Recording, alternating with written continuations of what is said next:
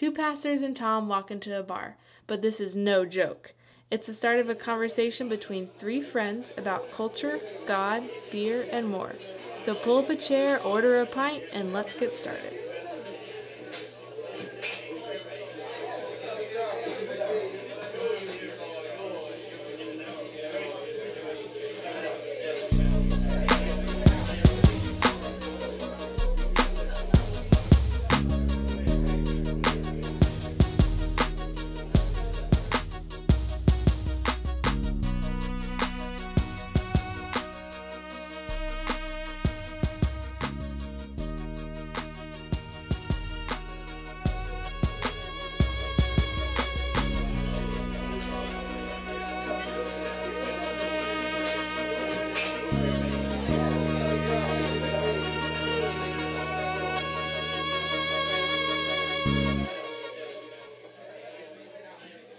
Welcome to the Neighborhood Pub and welcome to Pint Glass Preachers. I'm Tom O'Neill and joining me are Josh and Gabe. Today we're going to talk about a duel for the ages, family versus work. We'll delve into the super Christian word of vocation, and then we're going to pivot to how we lead the perfect work-life balance. That's right, you're going to hear it right here. Yo, yo, yo, yo, yo, yo, yo.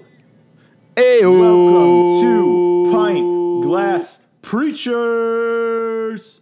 We should talk with a Jamaican accent all night. I Yeah, can't even man. do that. I cannot even do that. Well, maybe you should try, brother. Get on that Bob Marley Okay, smoke. no, all I do is go northern Wisconsin. Okay, there. They're sort of similar, I guess. that's okay then. Just pick up the phone. Well, hey, That's northern Wisconsin. We need to stop right now. come on. God's people up there, man. God's people. I'm so Well. tired of hearing that. I don't know what to tell you. Tom, will you ask us the one question that you're responsible for but seem to always forget? I'm just waiting for you guys to quit your nonsense, get it out of your system, and then I'll ask it. Okay. Hey, man, take a chill pill, man. Come on now. All right, seriously, what are we drinking tonight, boys? Gabe Casper. Whoa! Let me go All right, first. fine, Let me go first. fine, Let me go first. Only because my wife decided to surprise me. So she picked me up a Stone smoked porter bomber. And let me tell you, it's pretty phenomenal. Oh, very nice. Very nice. I am keeping in the cheap beer tradition, but am going cross-cultural, and I've got a Modelo Especial. You're such a Aren't church I? planter. Well, it's, Modelo is, it's kind of, it's all over Central Texas here, and so I've come to really enjoy it. That's super weird. Why would it be all over Central Texas if it's a Mexican Do you want me to beer? explain that to you, Donald Trump? No. Okay. All right, I'm going to tell you guys No, what I'm that's drinking okay. tonight. All that- I'm drinking a gin and tonic, and nothing special about it. Now, for the more clever of you listeners out there, some of you might be thinking, oh, a G&T. Man, that would be a perfect name for the show if you didn't have Josh, because, Gabe and Tom, and it'd be hilarious and fun. But Great idea. I know, right? But here's the thing, guys. I like to think that when I drink a G&T, that the little and is actually, I make it a little J, because I want to include Josh in it, because that's our show. That's fascinating, Tom, considering I recall a weekend where you and I were drinking G&Ts in a Holiday Inn Express lobby while texting Gabe Dude, incessantly. I put my So- Do Not Disturb on so quick, and then I woke up the next morning. It was like, you have 115 unread messages. So maybe it should be G&T, and I'll just change my name. to Yeah, Gabe.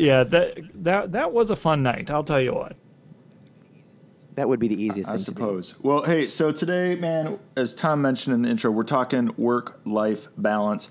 And so as we were just talking pre-show, we had some anniversaries this week, both Josh and I, and it sort of just drew to mind the, I don't know how it works. So let me just tell you this, right?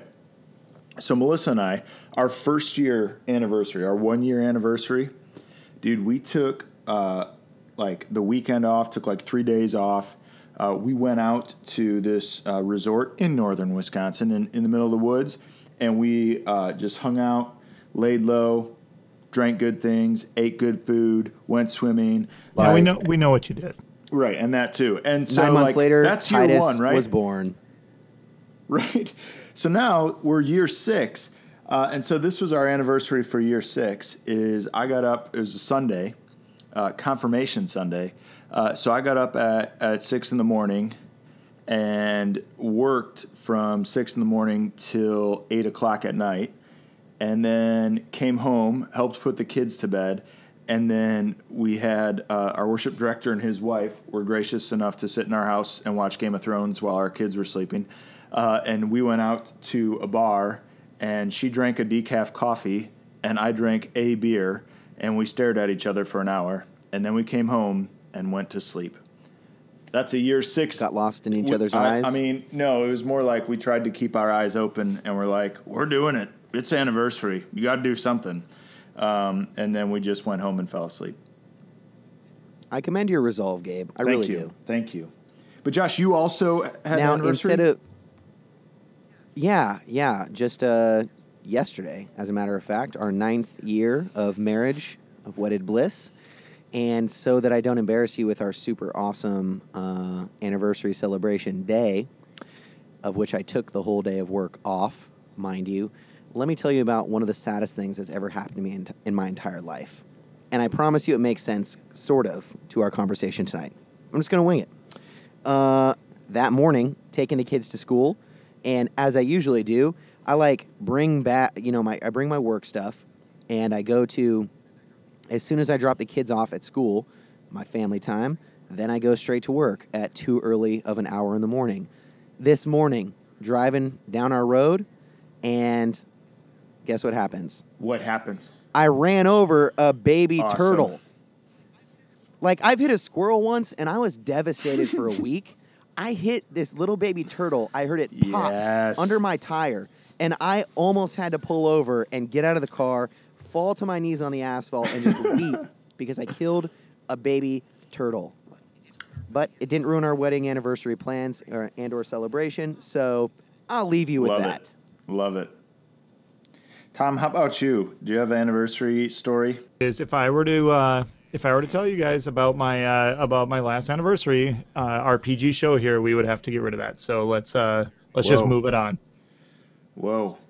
Let's move it along. Well, hey, Just the mention of that is entirely inappropriate. I'm uncomfortable thinking about it. We're gonna move on, and we're gonna get into to business. But before we do that, we're gonna take a quick break. And since today we're talking about family life balance, family matters. Tom, who's our musical guest for this episode? Well, if we're talking about family values, we're going to listen to Korn. Hey-o, J.K. Rowling. Freak on a leash! That's exactly how it sounds. No, That's what Jenny calls me every wedding anniversary. oh gosh. Get over here, my little freak on a leash. Get over here. Oh. All right, no, we're going into break, and we are actually listening to a worship band from Austin, Texas called The Response. I'm sure you guys will dig them. Check it out. Here's a little track from The Response.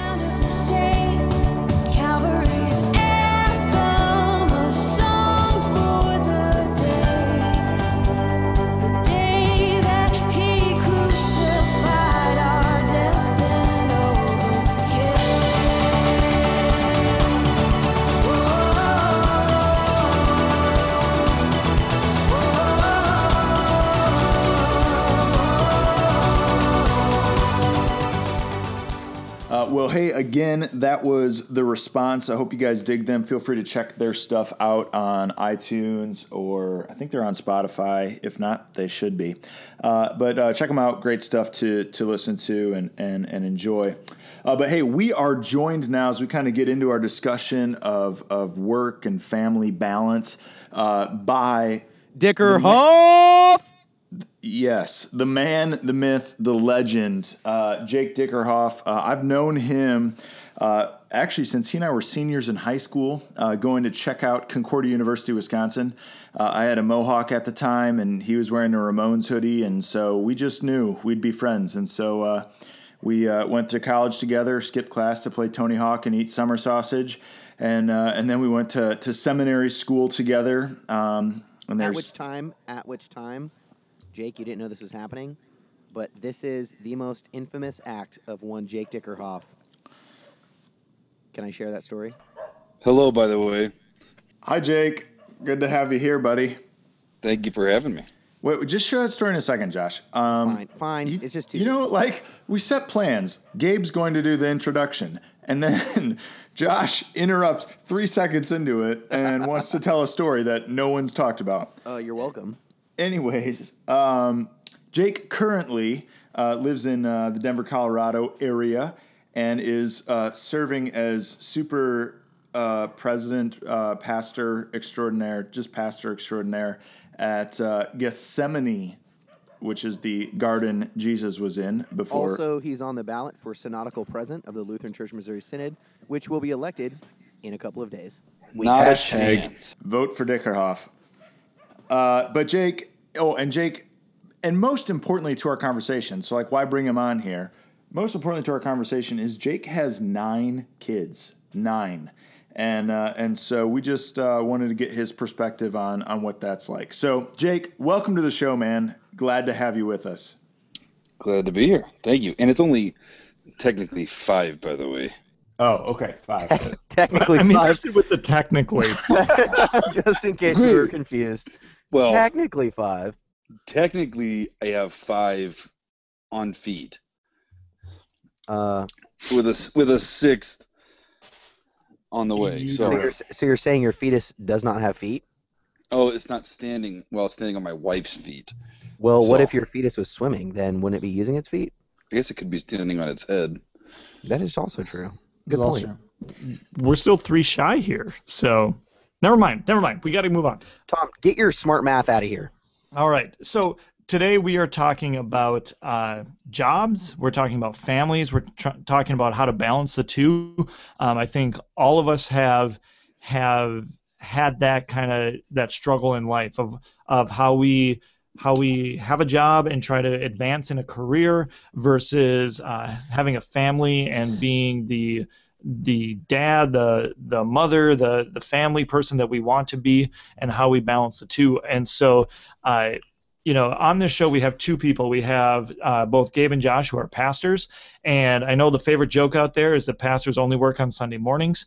And growing up as someone who had a dad as a pastor, I saw my dad at nightly meetings. I saw my dad working long hours. He was at the office before I got up, and he would come home for dinner and then have to go to a meeting.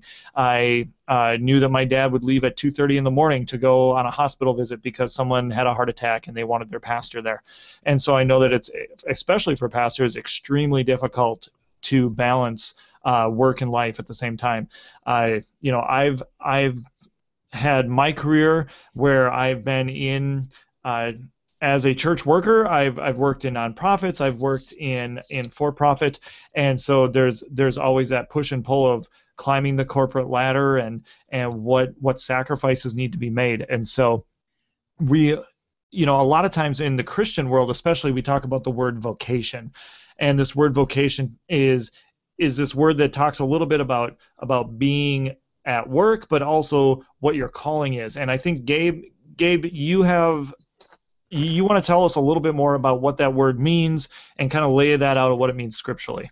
Did you accidentally spell the word vacation wrong, Tom? Is that what happened? And now we're just making up a word, or is that a real word? No. Vocation is actually a word that Christians use all the time to talk about what they do, and I actually know what the word means. So Wait, really, Christians all the time, or just Gene Edward Veith? No, it's Christians. Okay, so awesome. So yeah, thanks, Tom. So vocation, man, so it comes from the Latin word vocatio, which means calling. Nice. Which means going to the Bahamas. Nice. Right. And so the idea being that, like, every Christian has a calling, that what we do day in, day out matters, that the work that we do matters. And this is work in a pretty broad sense, not necessarily what you get paid for, but work being that which you do in the world. And so, Luther was really famous for kind of proclaiming this theology of vocation and talking about how every believer is a priest, and sort of taking the sacredness of church and moving it into the world through the work of God's people. And so he was kind of famous for saying that we're all masks of God, that the way God takes care of his creation is through his people. And so he's kind of famous for saying that God milks the cows through the hands of the milkmaid. right? So when we pray in the Lord's Prayer, give us this day our daily bread, the reality is God does give us this day our daily bread, but he does it through the work of factory workers and truck drivers and stock boys and cashiers and that sort of thing, and that's how he provides for our needs. And so kind of the overarching understanding of vocation is like work is a good thing, what we do is a good thing, but then we say like, how do we balance that out? Like how do we ride that tension? And for me, and you guys can disagree with me on this, but I kind of see these distinctions like for me as a pastor, we'll just go with my work, my profession, okay? So my vocation, my primary vocation, my number one calling is as a child of God and a follower of Jesus, okay? But on earth, if you will, my number one calling is husband to my wife. And then secondly, my number two calling is father to my children. And then thirdly, it's pastor to Acts Church Leander. Can I stop you real quick? Do it. Because I've been hearing that a lot lately, particularly the first two. You know, my first calling is as husband. My second calling, vocation, whatever word we want to use, is as father to my children. Where do we get that from? It's not that I necessarily disagree, but I've heard it come up more and more and more, but I don't even know where we actually get that from. So I would say a few things. Like, one, like you can go real root and go order of creation, right? So like what's sort of the first command that God gives to Adam and Eve in the garden is to be fruitful and multiply, to fill the earth and subdue it. And that's also where he outlines marriage, right? That a man will leave his father and mother and cleave to his wife, and the two will be one flesh. And so right off the bat, you see God's first call to humanity is that husband and wife cling to each other and that they make babies and raise them up in this world. And so I think that's kind of where that's from. But then, let me go New Testament on you. You got Jesus who like calls out the Pharisees, right? He says like, you guys don't take care of your own parents, and you give all your money to the temple, and you say it's Corban, you say you're doing the right thing, but you got to take care of mom and dad. And so there's kind of that familial ideal. And then you get into the epistles where when Paul talks about the qualifications of an overseer, a pastor, he says, this dude's got to be able to take care of his own family, and if he's not, what right does he have to lead God's church? If he can't raise up his own family, how can you expect him to lead God's family? Those are all valid points. However, I think your order of creation is slightly mistaken. That rhymed. Because even before Eve is created, we see that Adam had a vocation, which was to name and call every living creature. Well, yeah, can I jump in? Please. So, I actually, as I'm listening to you guys, I actually see vocation as something separate from occupation. Like, in other words, vocation are the things that are non-negotiable. Like, those are the things that you can't change. That's just, it's part of your DNA. It's who you are. Whereas occupation is something that you are doing on a given day. So tell me what those things are that are in our DNA that are non-negotiable. So, like, the non-negotiables are like the two that, I guess that Gabe mentioned is, as a father and as a husband. Those are the two. Like, I can do anything else on the planet, but my first commitment is to my family. And I'm a firm believer that if my family life falls apart, if my marriage breaks down, then it doesn't matter a bit what I'm doing in ministry. I mean, I could be doing the coolest things on the planet. I could be, seeing souls saved by the thousand. But if all of a sudden somebody opens their eyes and they're like, wait a second, this guy, his marriage is failing and his kids won't even speak with him. So vocation. So tell me how we're living that out, though, when we're working at minimum 8, 10, 12, 14 hours a day. Well, and how am I being a husband? How am I being a father? Well, in that role, you are supporting your family. So, I mean, like there's in some ways, vocation and occupation are separate, but ultimately they are completely conjoined. But I choose. I can support my family by working a 40-hour work week at Dairy Queen. I could, not very well, but I could. That's not true, Tom. Don't make up things. No, eating blizzards for 40 hours a week will not support your family. Josh has tried. I've tried it, and it doesn't work. There's a lot of things that I could do that would keep me at a minimum of hours. But I choose to work at the job that I work at, and many times I choose to stay later because if I get this one more project done, I will get a raise. If I get this one more project done, or if I stay later, it looks better in the eyes of my boss. If I do this or do that, I will get a better position, which will probably end up meaning me working more hours. And so, am I providing for my family monetarily? But how does that play into this conversation? Well, Well, and Tom, go ahead, Jake. no, go ahead, man. Go ahead. Okay, well, and Tom, I think you bring up an interesting point there because, like, how do I put it? Like, on the one hand, I mean, on the one hand, is that not a saying? No. You said one hands, which is plural, and the first word was one, which is singular. So I'm just pointing out It's errors six in one your way, half grammar. a dozen the other. Yeah. Have The you guys ever seen anyone Modelo is with doing its extra work on me. fingers, though? Has anyone ever seen anyone with extra fingers on their hands? No, I've never seen this. Actually, Go. yes. Jake, you have an extra finger on your hand? I have not. It hasn't been me, but my wife. Five of his extra 11 finger? kids have extra fingers. No. My wife, as a neonatal nurse, will occasionally see babies with extra appendages. Does she just Does cut she them off, or chop does it she off? let them stay? No, they kind of just eventually fall off. Which, Whoa, gosh, whoa. yeah, that's Okay. a whole nother story. Yeah, that's wow. My beard doesn't we'll sound leave so that good one anymore. out of the body of Christ talk. Wait, real quick though, appendages are like that could be anything. I mean, are there, Don't, Gabe, don't. Okay, all right. I won't go there. All right, thanks for saving me from myself. Vocation. How does Okay. this How cool would that be? vocation? Listen, so Tom, you talk like so let me just throw a couple spheres at us because I think Tom, you bring up a great point because on the one hand, like I always like I get what you're saying, Jake, but let me just like break down for you what day was it? My Tuesday.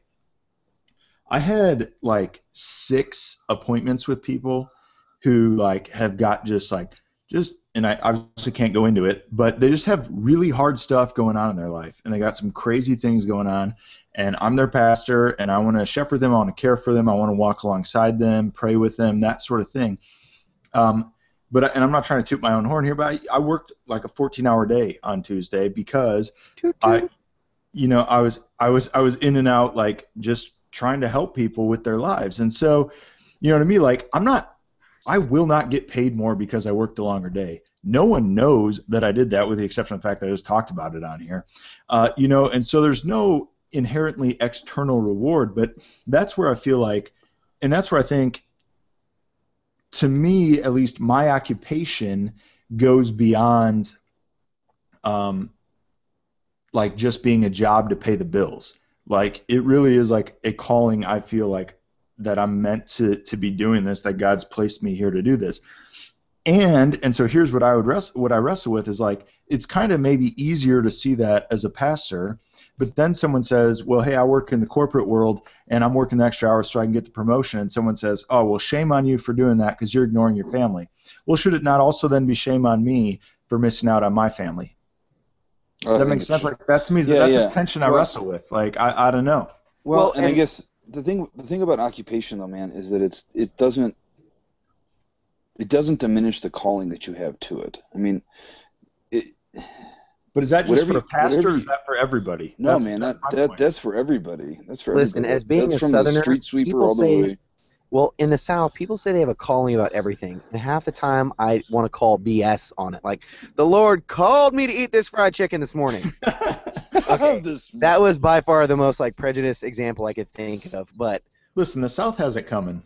They do. We do. I guess I'm one of them. Let's say. No, but for real, like people will be like, the Lord called me to go do this, and I'm like, for real, He did, because that doesn't make any sense. So, is calling the appropriate word when we talk about vocation? Because at least in some parts of the country, the word call or calling is weighted a bit heavier than in other places. I think we need to get away from a little bit of this rhetoric because we do have 3 pastors on the line here, and we keep talking about this calling, and we're talking about working as a pastor. Gabe, you talked about this. It's like, your job as a pastor has you sharing the gospel, which there's no greater awesome thing than that, and you're working with people on a daily basis to help them through their troubled times. But I think what about everyone else who's listening to this that is in the corporate world or is just Right. like myself working in a nonprofit. Well, then helping people, then why don't we transition the conversation? Maybe if we break it down this way. What if we just look at, okay, doing what you love or what you have to versus paying the bills. Well, I guess that's paying the bills is doing what you have to. So doing what you love, the people who love their careers or say working 40 hours a week at Dairy Queen just to pay the bills and put food on that's the a table. terrible example. Let's just keep it at corporate you America. Your fault, Tom. Your fault. I'm sorry, I was using a little hyperbole, and I didn't think you would keep going on it. Hyperbole? Listen, you guys, when President Sanders is running this country, working at Dairy Queen is going to be as lucrative as working on Wall Street. Yeah. The way God I'm intended. gonna get in on the ground floor. Anyway, so here's a question. All right, can you do what you love and pay the bills at the same time? Is there a distinction that has to be made? And for most of America, do we, like, are our careers what we actually want to do, what we love to do, that happen to pay the bills as well? Isn't that kind of a joke about the millennials, though? I mean, like, generationally, we have this entire demographic of people that is willing to effectively get paid less to do what they love. And by we, you don't mean Tom, right? Because he's too old to be a millennial. I have That no is true. prejudice. You should. No, but You the should. other two do. So Yeah. Yeah. Yeah. But I mean, the thing is that whatever we do, we should do it with integrity and we should do it with passion. Well, let me ask you a question about integrity and passion, Jake. And now is the most appropriate time, I think, to bring up the story of the breached Dickerhoff. Yes. Oh, Yes. come on. Yep, it had to happen. You thought I forgot. We all Nope. have our moments. Yep, exactly. And We all yours have our is going, moments. and now yours is going to be shared, not in the secret dark corners of a bar, but on a virtual pub to 15 billion listeners. The things you that are divide kept that in the by- shadows will be brought into the light. 1,000, then it'd be the actual number. No. Okay. Well, we were having a similar discussion like this while Jake, Gabe, and I were at the seminary, and we were riding around in a 15-passenger van around. I think it was in the Texas region, wasn't it? Oklahoma. It was Oklahoma. Oklahoma. We're in the middle on like I-40 or whatever in Oklahoma, and we're driving in a bus. We've been with each other in this 15-passenger van, like 12 seminarians for 3 or 4 straight days. We were finally getting on each other's nerves and everything, and we're having this conversation about balancing passions, what you love to do. For our situation, it was, pastoral ministry and also our families. And Jake is sitting in the very back of this 12-passenger van. Another guy named Josh, not me, was driving said van, and Jake and Josh got into a little skerfuffle, and next thing you know, Josh asks a somewhat challenging question to Jake about work-family balance. No, can I And say out what of it was? nowhere- Can I say what it was? Okay, yeah. Because Say here's what it was. Here's what it was. Is like we're in the midst of this call I'm process. not trying to next throw to me. Jake under the bus too bad. No, Just but he's going to demonstrate how he anyway. leapt over it. It's happening. So this is why you invited me on tonight. Exactly.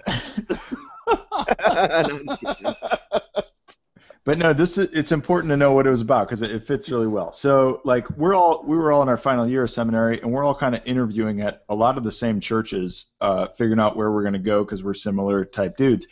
And at any rate, Jake had been offered an opportunity to plant a church in North St. Louis. And I don't know if you've watched the news in the last 5 years, but North St. Louis is not like a great part of the country, and so There was a group interested in having a community pastor. yeah, and so Jake had prayed about it, thought about it, and they ended up like saying no, it's just not going to be right for us right now. That's kind of where they were, and so this is like you understand this is in the background, and then this guy driving the van at the time, Josh, and so this is inner city St. Louis, North St. Louis, inner city St. Louis, rough area. This guy driving the van just goes, well, I think anyone who isn't willing to go into a hard place like an inner city just because they're worried about their family is just a wuss and not really following God.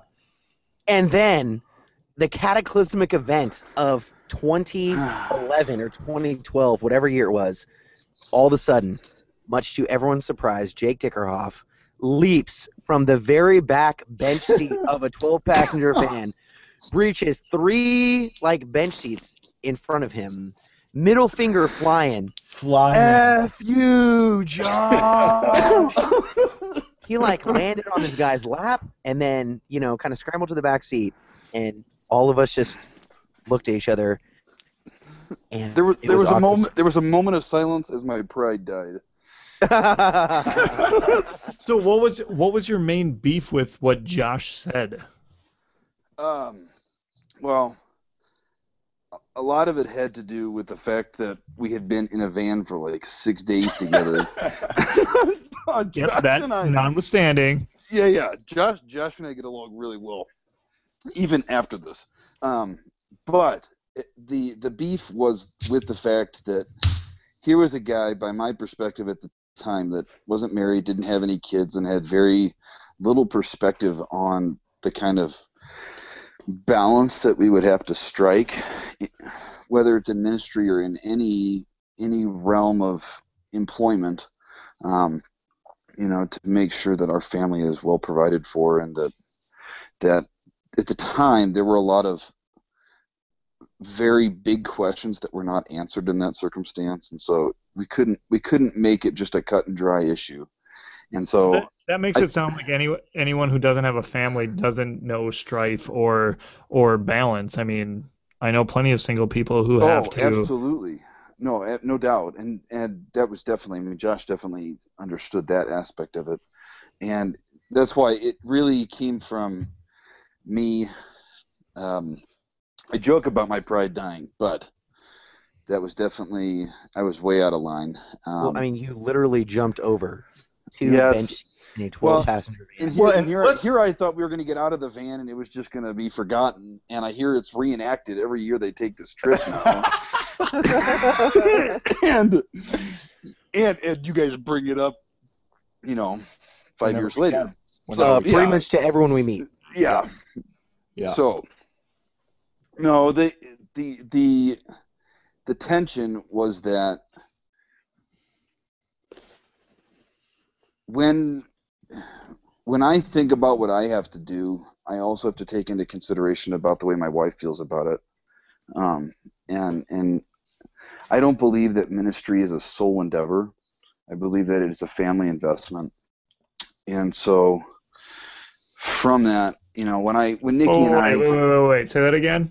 Ministry, I believe that ministry is actually a family investment. And I know that we're not trying to harp specifically on ministry, but we're trying to keep it a more broad spectrum. But so single people can't do ministry? No, that's not. Man, you guys are twisting my words. No, that's not at all what I'm saying. I'm saying when you have a family, you can't just think about yourselves.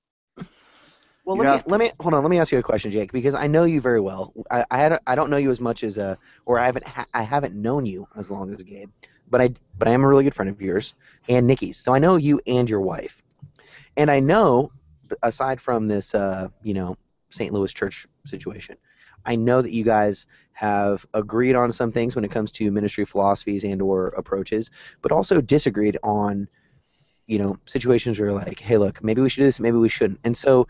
Break that down for us, because I think that everyone, not just pastors and their wives, but single people on trying to think of what's next in their life, the career path, their life journey, whatever.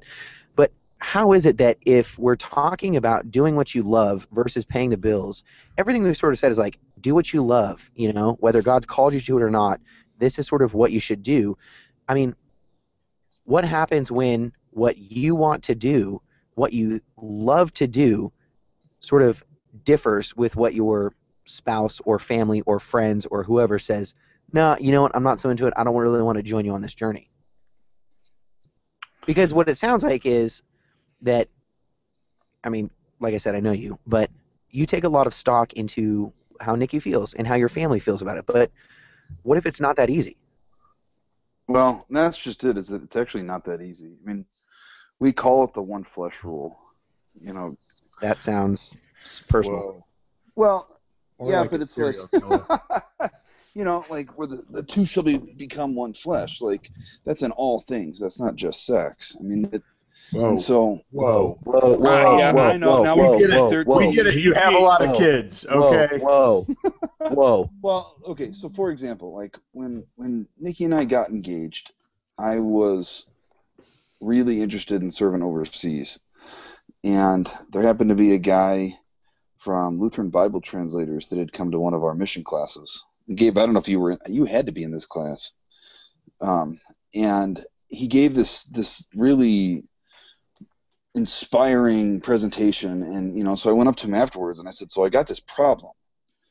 I said, I want to do overseas missions, and I really think that's where God is calling me. And I said, I'm engaged to this woman who wants nothing to do with it. She's very, very passionate about being a nurse in a specific field, and is not interested in doing any missionary work overseas right now. And he said, do you love her? I said, yeah, I'm going to marry her. He said, well, if she's not called to it, then you're not called to it. And for me, it challenged me in terms of how I pursued things going forward. And we've had some stuff in our family where we've constantly had to go back to the drawing board and not just rely on what I want to do or what she wants to do, but ultimately upon the doors that God opens for us. She is an amazing nurse, and specifically she has a gift for working with the smallest of the small babies. She works on a level 4 NICU. She's actually gone back to school to be a neonatal nurse practitioner. And so at some point, after carrying me through seminary financially, and she worked while we were in St. Louis so I could go to school full time, when I had the opportunity to ask her, where do you want to go? What do you want to do? And the opportunity availed itself for her to go back to school instead of me. I was excited, man. But that meant that I had to re-examine what was important to me. Was I worried about being in a call and pursuing a call, or was I willing to set that aside for the time being so that my wife could pursue her passion and her dream of being this neonatal nurse practitioner that's going to save all kinds of baby lives? And that's why I separate out vocation and occupation, because for me, I'm a pastor. That's in my DNA. That's part of the call. It's what we're yoked with in our ordination. But at the same time, I also have the privilege of being the husband to an amazing woman. And for my daughters, it's important for them to see my wife pursue a passion, and to see me as her husband and their father support her in doing that. And so that meant that we stay put for now, until she's done with school in like 6 months to a year. So, so Jake, before you start crying, yeah, thanks. Nikki, if you're listening, you're going to be making a ton of babies after all that. I was going to say, maybe number 7 on the way. Sarah Baker's clapping. Oh, dude. Shots fired. I have no idea who that is. We did. Don't worry about it. Yeah, don't worry. It's fine. Anyways, yeah. So before you start crying, Jake, I get it, and that sounds nice, but what do you do if someone's just like, bro, you're a dude, do your job. You're a pastor. Do that at the best you can, at the biggest level you can, and make it happen. What do you say to that? To what end? I mean, if I force the issue, then what do I gain and who do I benefit and who am I really serving? Well, you could be serving a lot of people. Like, what if is it not possible for you to just crush it as a pastor, be impacting thousands of people, and have a healthy family, and your wife do everything that she wants to do? Is that not a possibility? No. Why, right? No. That's definitely a possibility, but that's not one that I pursue. In other words, if that's going to happen, it's going to pursue me. So if I am going to be in ministry, then it's because God wants me to be. It's because He's opened the doors. And and I know that sounds all nice and flowery. Before I start to cry, I mean, like when we moved out here, neither one of us had jobs. Did you guys move out to Colorado just so you could smoke weed? No, but I am drinking Slope Style Winter IPA from Boulder Beer, since it is Pine Class Preachers. Does that have weed in it? Does it have weed in it? Yeah. No, it doesn't. Oh. Might make your conversation a little bit smoother if it did. But when we moved out here, neither one of us had jobs, and so I was applying everywhere. And honest to God, the only places I was getting calls from was churches. And at the same time, she had applied at a couple hospitals out here, and she got an amazing position with a children's hospital here in Denver. And so we knew we weren't going anywhere for a while, and I was trying to find a grad school, and it worked out better for her to go. But in that, like, all the doors that were closed, the ones that were open time and time again, were the ones that God had intended me to be in the first place. So yeah, it's great. I want to serve a mega church, whatever someday. Like, that's awesome. And I applaud the guys that do, but that's not my goal. My goal is to be faithful. And I know that's your goal too. Like, and God blesses us each in different ways and capacities. But if I'm in ministry, it's because God has placed me there and not because I've pursued it. So I'm gonna move us away from ministry talk and try to do that. We were talking about vocation and what it means, like that every job matters, that God has called us to specific places to do specific things. And so let me just tell you a story. This happened literally yesterday. I was talking with a friend about this. So her and I are talking right now. She's working for a florist, and she's not a Christian. But I was just kind of explaining vocation to her, and it's like, yeah, this is kind of how we view things. And I said, so I look at your work right now, and I said, like, what you do as a florist is a good thing. Like, you put together, arrangements, and it provides beauty for people, and especially in big moments like on their wedding days, that sort of thing. Like, you're providing beauty for people, which is awesome. You're serving your neighbor. You're loving people through your work. And she's like, yeah, that's cool. That sounds good. But then she made a really great point. She's like, but that's not always the case. And I was like, what are you talking about? And she said, she's like, literally just this week, Gabe, I just did like a $4,000 floral arrangement for a 23-year-old girl's birthday. She's like, that's the stupidest thing in the entire world. Why am I supporting someone spending $4,000 on flowers in this world for their birthday? Because it pays the bills. Right, but that, like, her and I like walk through that, pays her bills, sure, but is that a good thing to even do, to perpetuate that sort of extravagance? Is that actually a good thing? Does that actually qualify? Well, I mean, it's your definition of what a good thing is, because, okay, look at I hate to make this stupid blanket generalization, but look at corporate America. All right, you got people on Wall Street who are making 100,000 times that much. Is that really doing anything good? Like, yeah, on some levels it is, probably. But right. In the same way as talking to the floor, it's like, should we support that? But then what you're doing is you're making these judgment calls on what we should or should not support depending on one's vocation. Her vocation is florist. So to pay the bills, you got to do some dumb stuff. Like, even as a pastor, we do dumb stuff sometimes. You know what I mean? Like, not everything is sappy, make you want to cry, heartfelt, ministry. It's not. And so when you look at the florist, like, yeah, but she was still able to create a beautiful floral arrangement. And if we really look at Luther's theology of vocation, then what we're going to say is, if she was able to make the most killer, beautiful, caring floral arrangement, then she fulfilled her calling as florist. And we can just leave it at that, can't we? I think so. I mean, you should see the floral arrangements that I make. Oh, boy. I mean, yeah, but we want to, Jake. I don't want to imagine Dickerhoff with like wildflowers tucked behind his ear. People would pay me $4,000 not to make them flowers. I mean, like, but like, I mean, so yeah, she's doing this menial task to her, but what an incredible gift. I don't have that gift. I don't have that eye. I can't do what Josh does with graphic design. Can't do what Gabe does with his hair. You know, Few people can. So, Tom, you may remember we're trying to record a show, and you have this thing where you die for about 20 minutes on episodes where you don't want to say anything. Do you want to say anything or just keep taking a nap? No, I'm totally good with this. We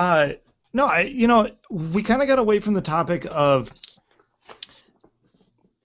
whatever we do. That I think we've established at this point that what we do is to the glory of God, whether we're a Christian or not. Really, I mean, we do what we do. A lot of us are good at what we do. Some of us are doing jobs just to pay the bills, and I think we can agree that God can use that, God can glorify that. But I want to go back to when we say that we're husband first and dad first or mom first or whatever, but we spend literally 90% of our time at work, are we really fulfilling that calling? And can we simply brush it under the carpet as, well, we're providing, so okay. I mean, I would almost say it's like a cultural thing, you know, oh, hey, working longer hours is sort of the norm these days. But if you think about it, like if you get back to farmers, you know, a couple hundred years ago, I mean, to farm the land, you had to be up, you know, with the sun, and you were working the land until the sun went down. So I think this is an age-old question to be asked, but I wonder if the difference is that familial expectations were different then as they are now. Like when you're working tilling the soil, all that kind of stuff, like you had a bunch of kids like Dickerhoff so that you could have a bunch of laborers to work the field. You know what I mean? But now it's sort of like people are having children later. They're spending more time at work, and so has the basic interrelationship of the family unit changed? I think is the question that I would have. Not necessarily, are we being bad parents or whatever?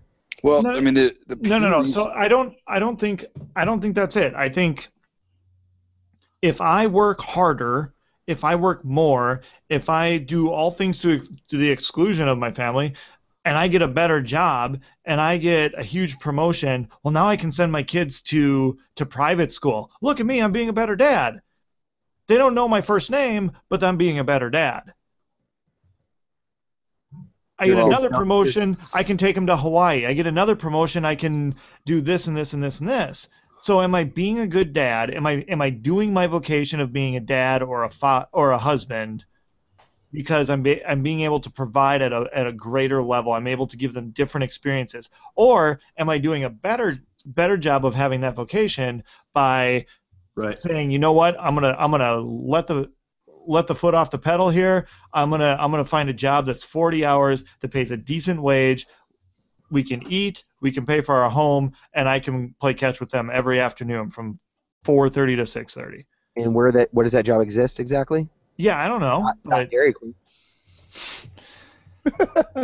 Well, I mean, that's something that I think that the question here is whether or not you wrestle with it to begin with. I mean, when we stop wrestling with the balance and we stop actually questioning and we just try and kill that little voice that says maybe this isn't worth it, then maybe that's where the problem really begins. Maybe we stop asking the question too soon. I mean, the newest Pew Research study that they've been talking about on NPR is that 1/3 of millennials are living at home with their parents. Well, aren't you living at home with your parents? Yes. And he's a millennial, Tom. 5 kids. And, and for a number of reasons. But, and it's the first time they've seen this, supposedly, since they started doing the census in 1880. So, I mean, like, there's a different dynamic because they've also shown that the wages with accounting for inflation, have also dropped by a third. Like, the living expenses are not supported by what we do during the day. So we have to be creative in how we are able to support ourselves in other ways. So yeah, it's the temptation is always there.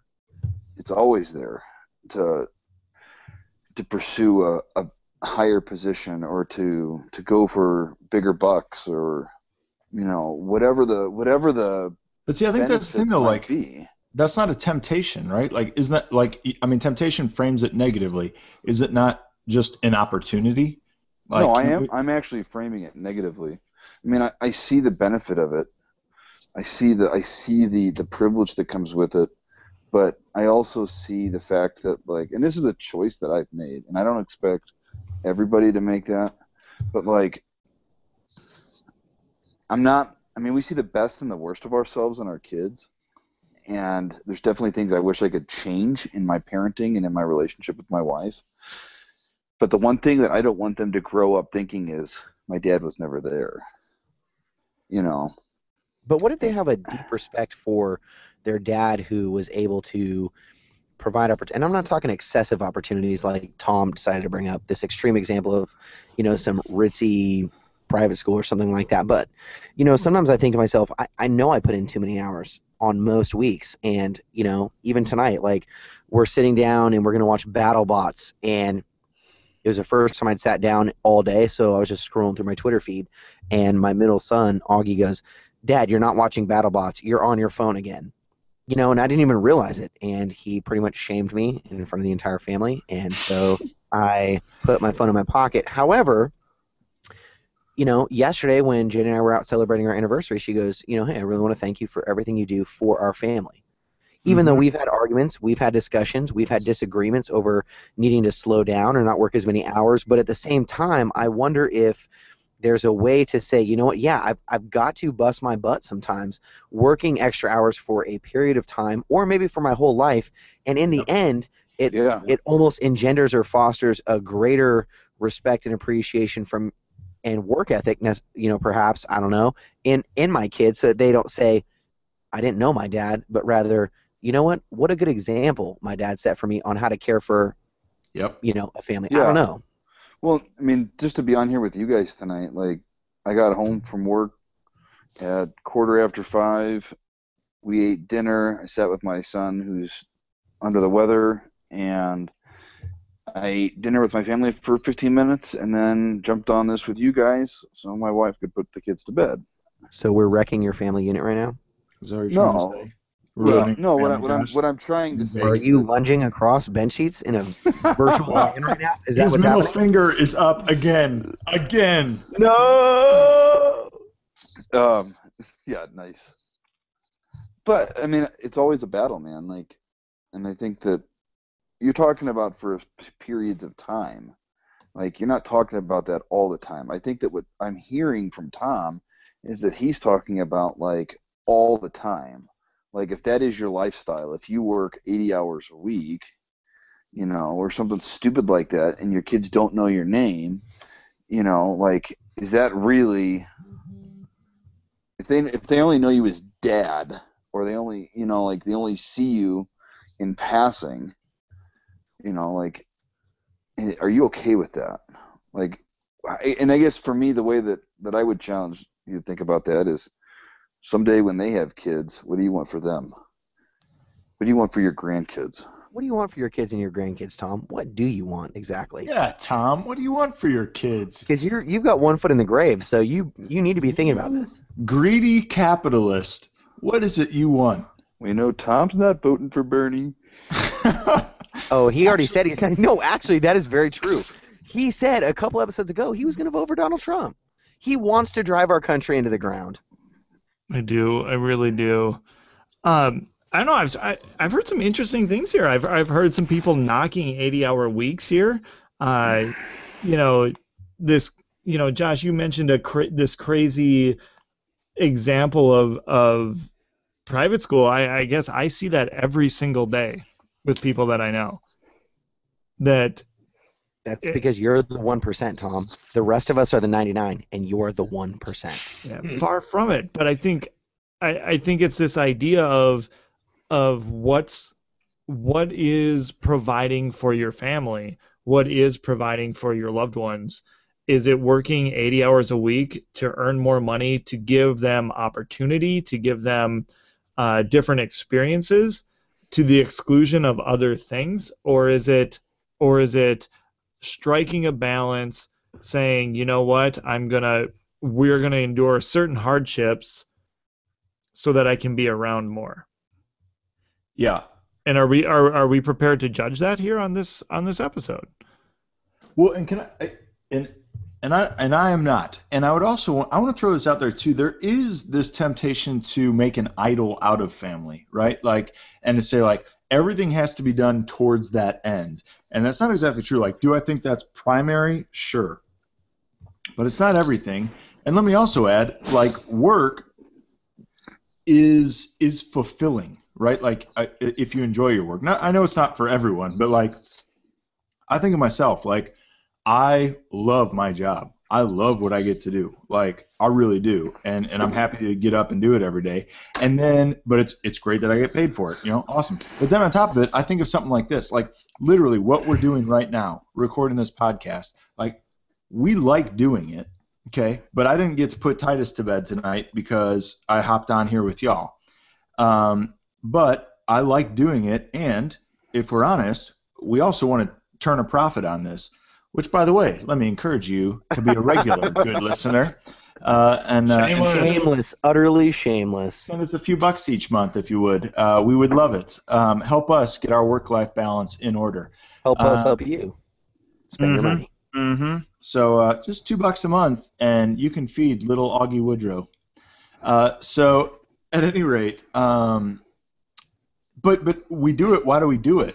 Like we're literally we're doing what we're talking about right now, where we're taking time away from our family to do what is work for us in a sense. Like it's pleasurable, we like it, but we do want to turn a profit on it.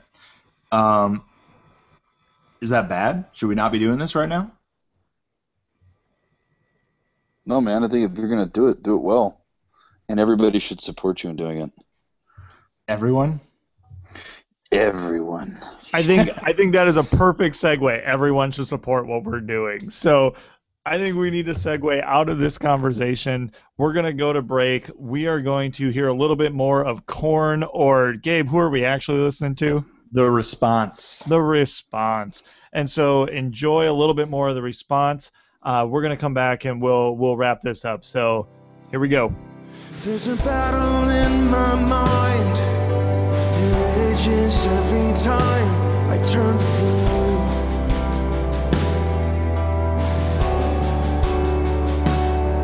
I chase the gods of lesser things, believe in every lie instead of truth.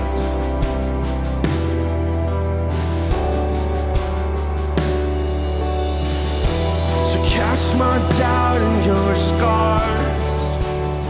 Hey, welcome back. That was The Response. What is the appropriate response while listening to a band called The Response? I'll let you decide. But for now, we're going to have some shout-outs to our usual churches and organizations, starting with Axe Leander in Leander, Texas. If you'd like to visit a place that strikes the perfect life-work balance and also embodies the quintessential Texas suburb, then go visit Leander, Texas. But if you just want to do it virtually, then axechurchleander.org is the place to be. Come. Yep. Oh, okay. Broke my flow, and now I'm going to have to get back into this. Which is a kind of ironic, not really, because Bridge City Community is just pure chaos with very little life-work balance, and we have very few nuclear families. So, might want to take a pass on that one for this week. And finally, Tom, you have no life, but you do have a new job, so huzzah! Huzzah! Is that what they say in Harry Potter? Not sure. That's what they say in the 1700s. Whatever. Anyway, thank you to Dickerhoff and his gaggle of geese, plus an extra one on the way, for joining us for our episode this evening on the wonderfully exciting topic of life-work balance. Thanks for having me. Great to have you, Jake. Thanks for being here, man. Final thing, man, we're so grateful for all our listeners, those of you that support us and regularly subscribe to this show. I want to encourage you to do that. Please invite your friends to listen to us if you think this is worth it at all, and we would greatly appreciate that. And if you're interested in supporting us at all, go to our website, pintglasspreachers.com, and all the things you need will be there. And so we're going to close up here, and so it is time for Last call. next week on Pint Glass Preachers. We're going to talk about being spiritual but not religious. In the words of Daniel Tosh, when someone says that to me, I like to say, I'm not honest, but you're interesting. So we're gonna talk about that. Going to bring in a great guest to join us, and we can't wait for it. If you've got any comments, questions, concerns, feedback at all, let us know. Facebook, Twitter, Instagram, whatever you want. We'd love to hear from you and continue to just kind of share this conversation with you, the good listener. So thanks so much for being here. We love being able to do this with y'all. Have a great week.